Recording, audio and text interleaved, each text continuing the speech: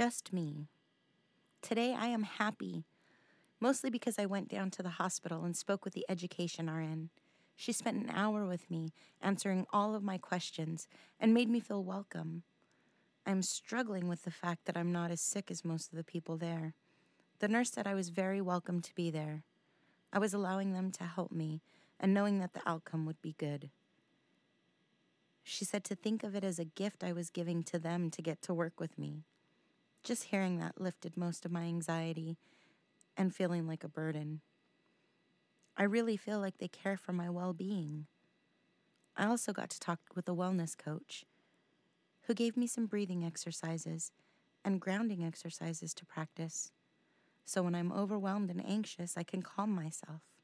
We talked about my self-talk and how I should also use this method when I am attacking myself. I will try to be more aware of it so I can practice. My teenage life with my mom was short-lived. She mostly dumped us off at friends' homes, or she would leave and we would end up back in foster care for a while, and then back to her. She always called me names, especially a prick teaser, when I was around 12 to 14, but I had no idea what that was. I was so scared of boys and men that my husband is the only person I have been with, because I trust him not to take advantage of me. When I was about 15, the verbal abuse was just out of control. I ignored it.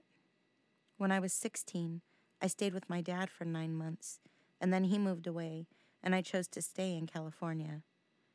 From that point on, I've been doing it all myself. I worked 2 jobs and went to school until I graduated. When I was 19, I knew I needed help, so I sued the person who molested me to pay for my counseling. I was called a liar and told that I just wanted attention. I just wanted to be okay. When my husband gets angry, I feel so small. And I just want to fix whatever is wrong so he won't be mad at me.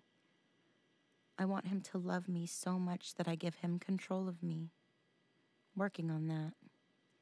I think his anger stems from not feeling loved by his mom and dad. He's so scared that he has to control with anger. I do get scared when he is super angry because he does not know how to calm himself down, which ultimately shuts me down. I give him his space and let him calm down and speak with him a few days later. He tells me how I feel and how I do everything wrong. And, why can't you just? Then I get scared and frustrated because the rules change at his whim and I can't keep it straight. I'm afraid to say anything because I'm afraid of it being wrong yet again. Then sometimes I just don't care, and I either let it all out or shut him out. I can't fix him, nor do I want to, because it's just enough to work on me. I am on a journey and have a purpose. I believe that I am where I am supposed to be for a reason, even though I may not know what that reason is. Regards.